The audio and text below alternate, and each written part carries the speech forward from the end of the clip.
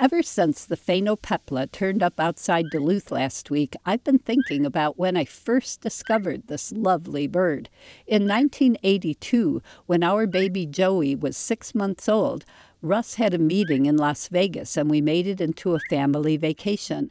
This was the very first time I'd ever been in the Southwest, and I saw phainopeplas first at Sunset Park in Las Vegas and then in several places in southeastern Arizona.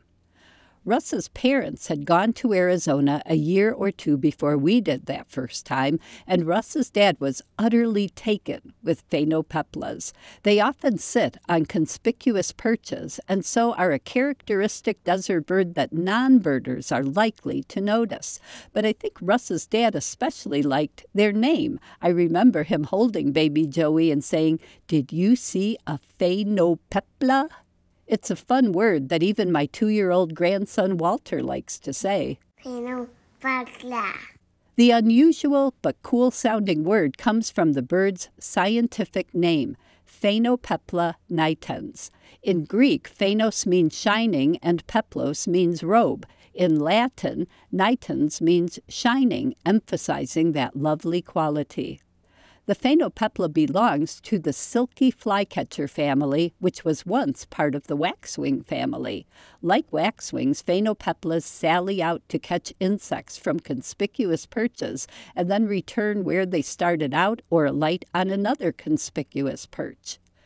Like waxwings, phainopeplas also eat a lot of fruit, especially desert mistletoe, and they have a uniquely adapted stomach to extract as much nutrition from desert mistletoe berries as possible. As with most berries, the seed and pulp hold almost all the nutrition, but the much less digestible skin makes those nutrients hard to access for animals that swallow berries whole. To get enough food value, phainopeplas must eat a lot of mistletoe berries, as many as 1,100 in a single day. They devour enough to stuff their crop, a pouch in the esophagus, to capacity, and then they retreat to a perch to quietly digest the feast. The phainopepla's muscular stomach chamber, or gizzard, is very tiny, processing one berry at a time by contracting to squeeze the seed and semi-liquid pulp directly into the small intestine as the berry's sturdy outer skin remains in the gizzard. One by one, the berries run through the gizzard like this, the digestible pulp and seeds entering and running through the intestines as the skins accumulate in the gizzard in a compact mass.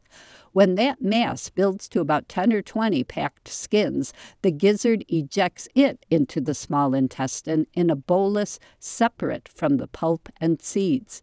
As far as I can find, the phainopepla is the only known bird able to shuck the outer coatings of berries like this. Between swallowing the berry and it coming out the other end takes only about 12 minutes, making the system as fast as it is efficient. Phainopeplas arrive in their breeding grounds in the United States between February and April. The birds in Arizona and California, the most well-studied populations, breed in two distinct habitats at two different times of the year. Between February and April, they breed in Arizona's Sonoran Desert and California's Colorado Desert. In May, as summer heat intensifies and berry supplies dwindle, the birds appear in oak and sycamore canyons, where they breed through July. Nesting phainopeplas behave quite differently in the two habitats.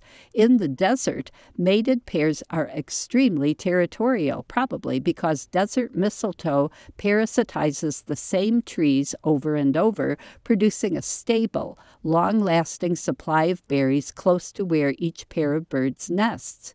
But in the oak and sycamore woodlands where they nest in summer, phainopeplas nest in loose colonies of from 3 to 15 pairs, feeding on such fruits as redberry and elderberry, which grow away from their shaded nest sites. In this habitat, foraging phainopeplas lose less from sharing the fruits than they benefit from more eyes searching out new fruiting plants and noticing and helping mob nest predators. So far, researchers have not figured out whether the desert-nesting phainopeplas in Arizona and California are the same individuals that then nest in woodlands that same year, or if these are two different breeding populations. Either way is unique, befitting a bird with such a unique and fun-to-say name. Phainopepla. I'm Laura Erickson, speaking for the birds.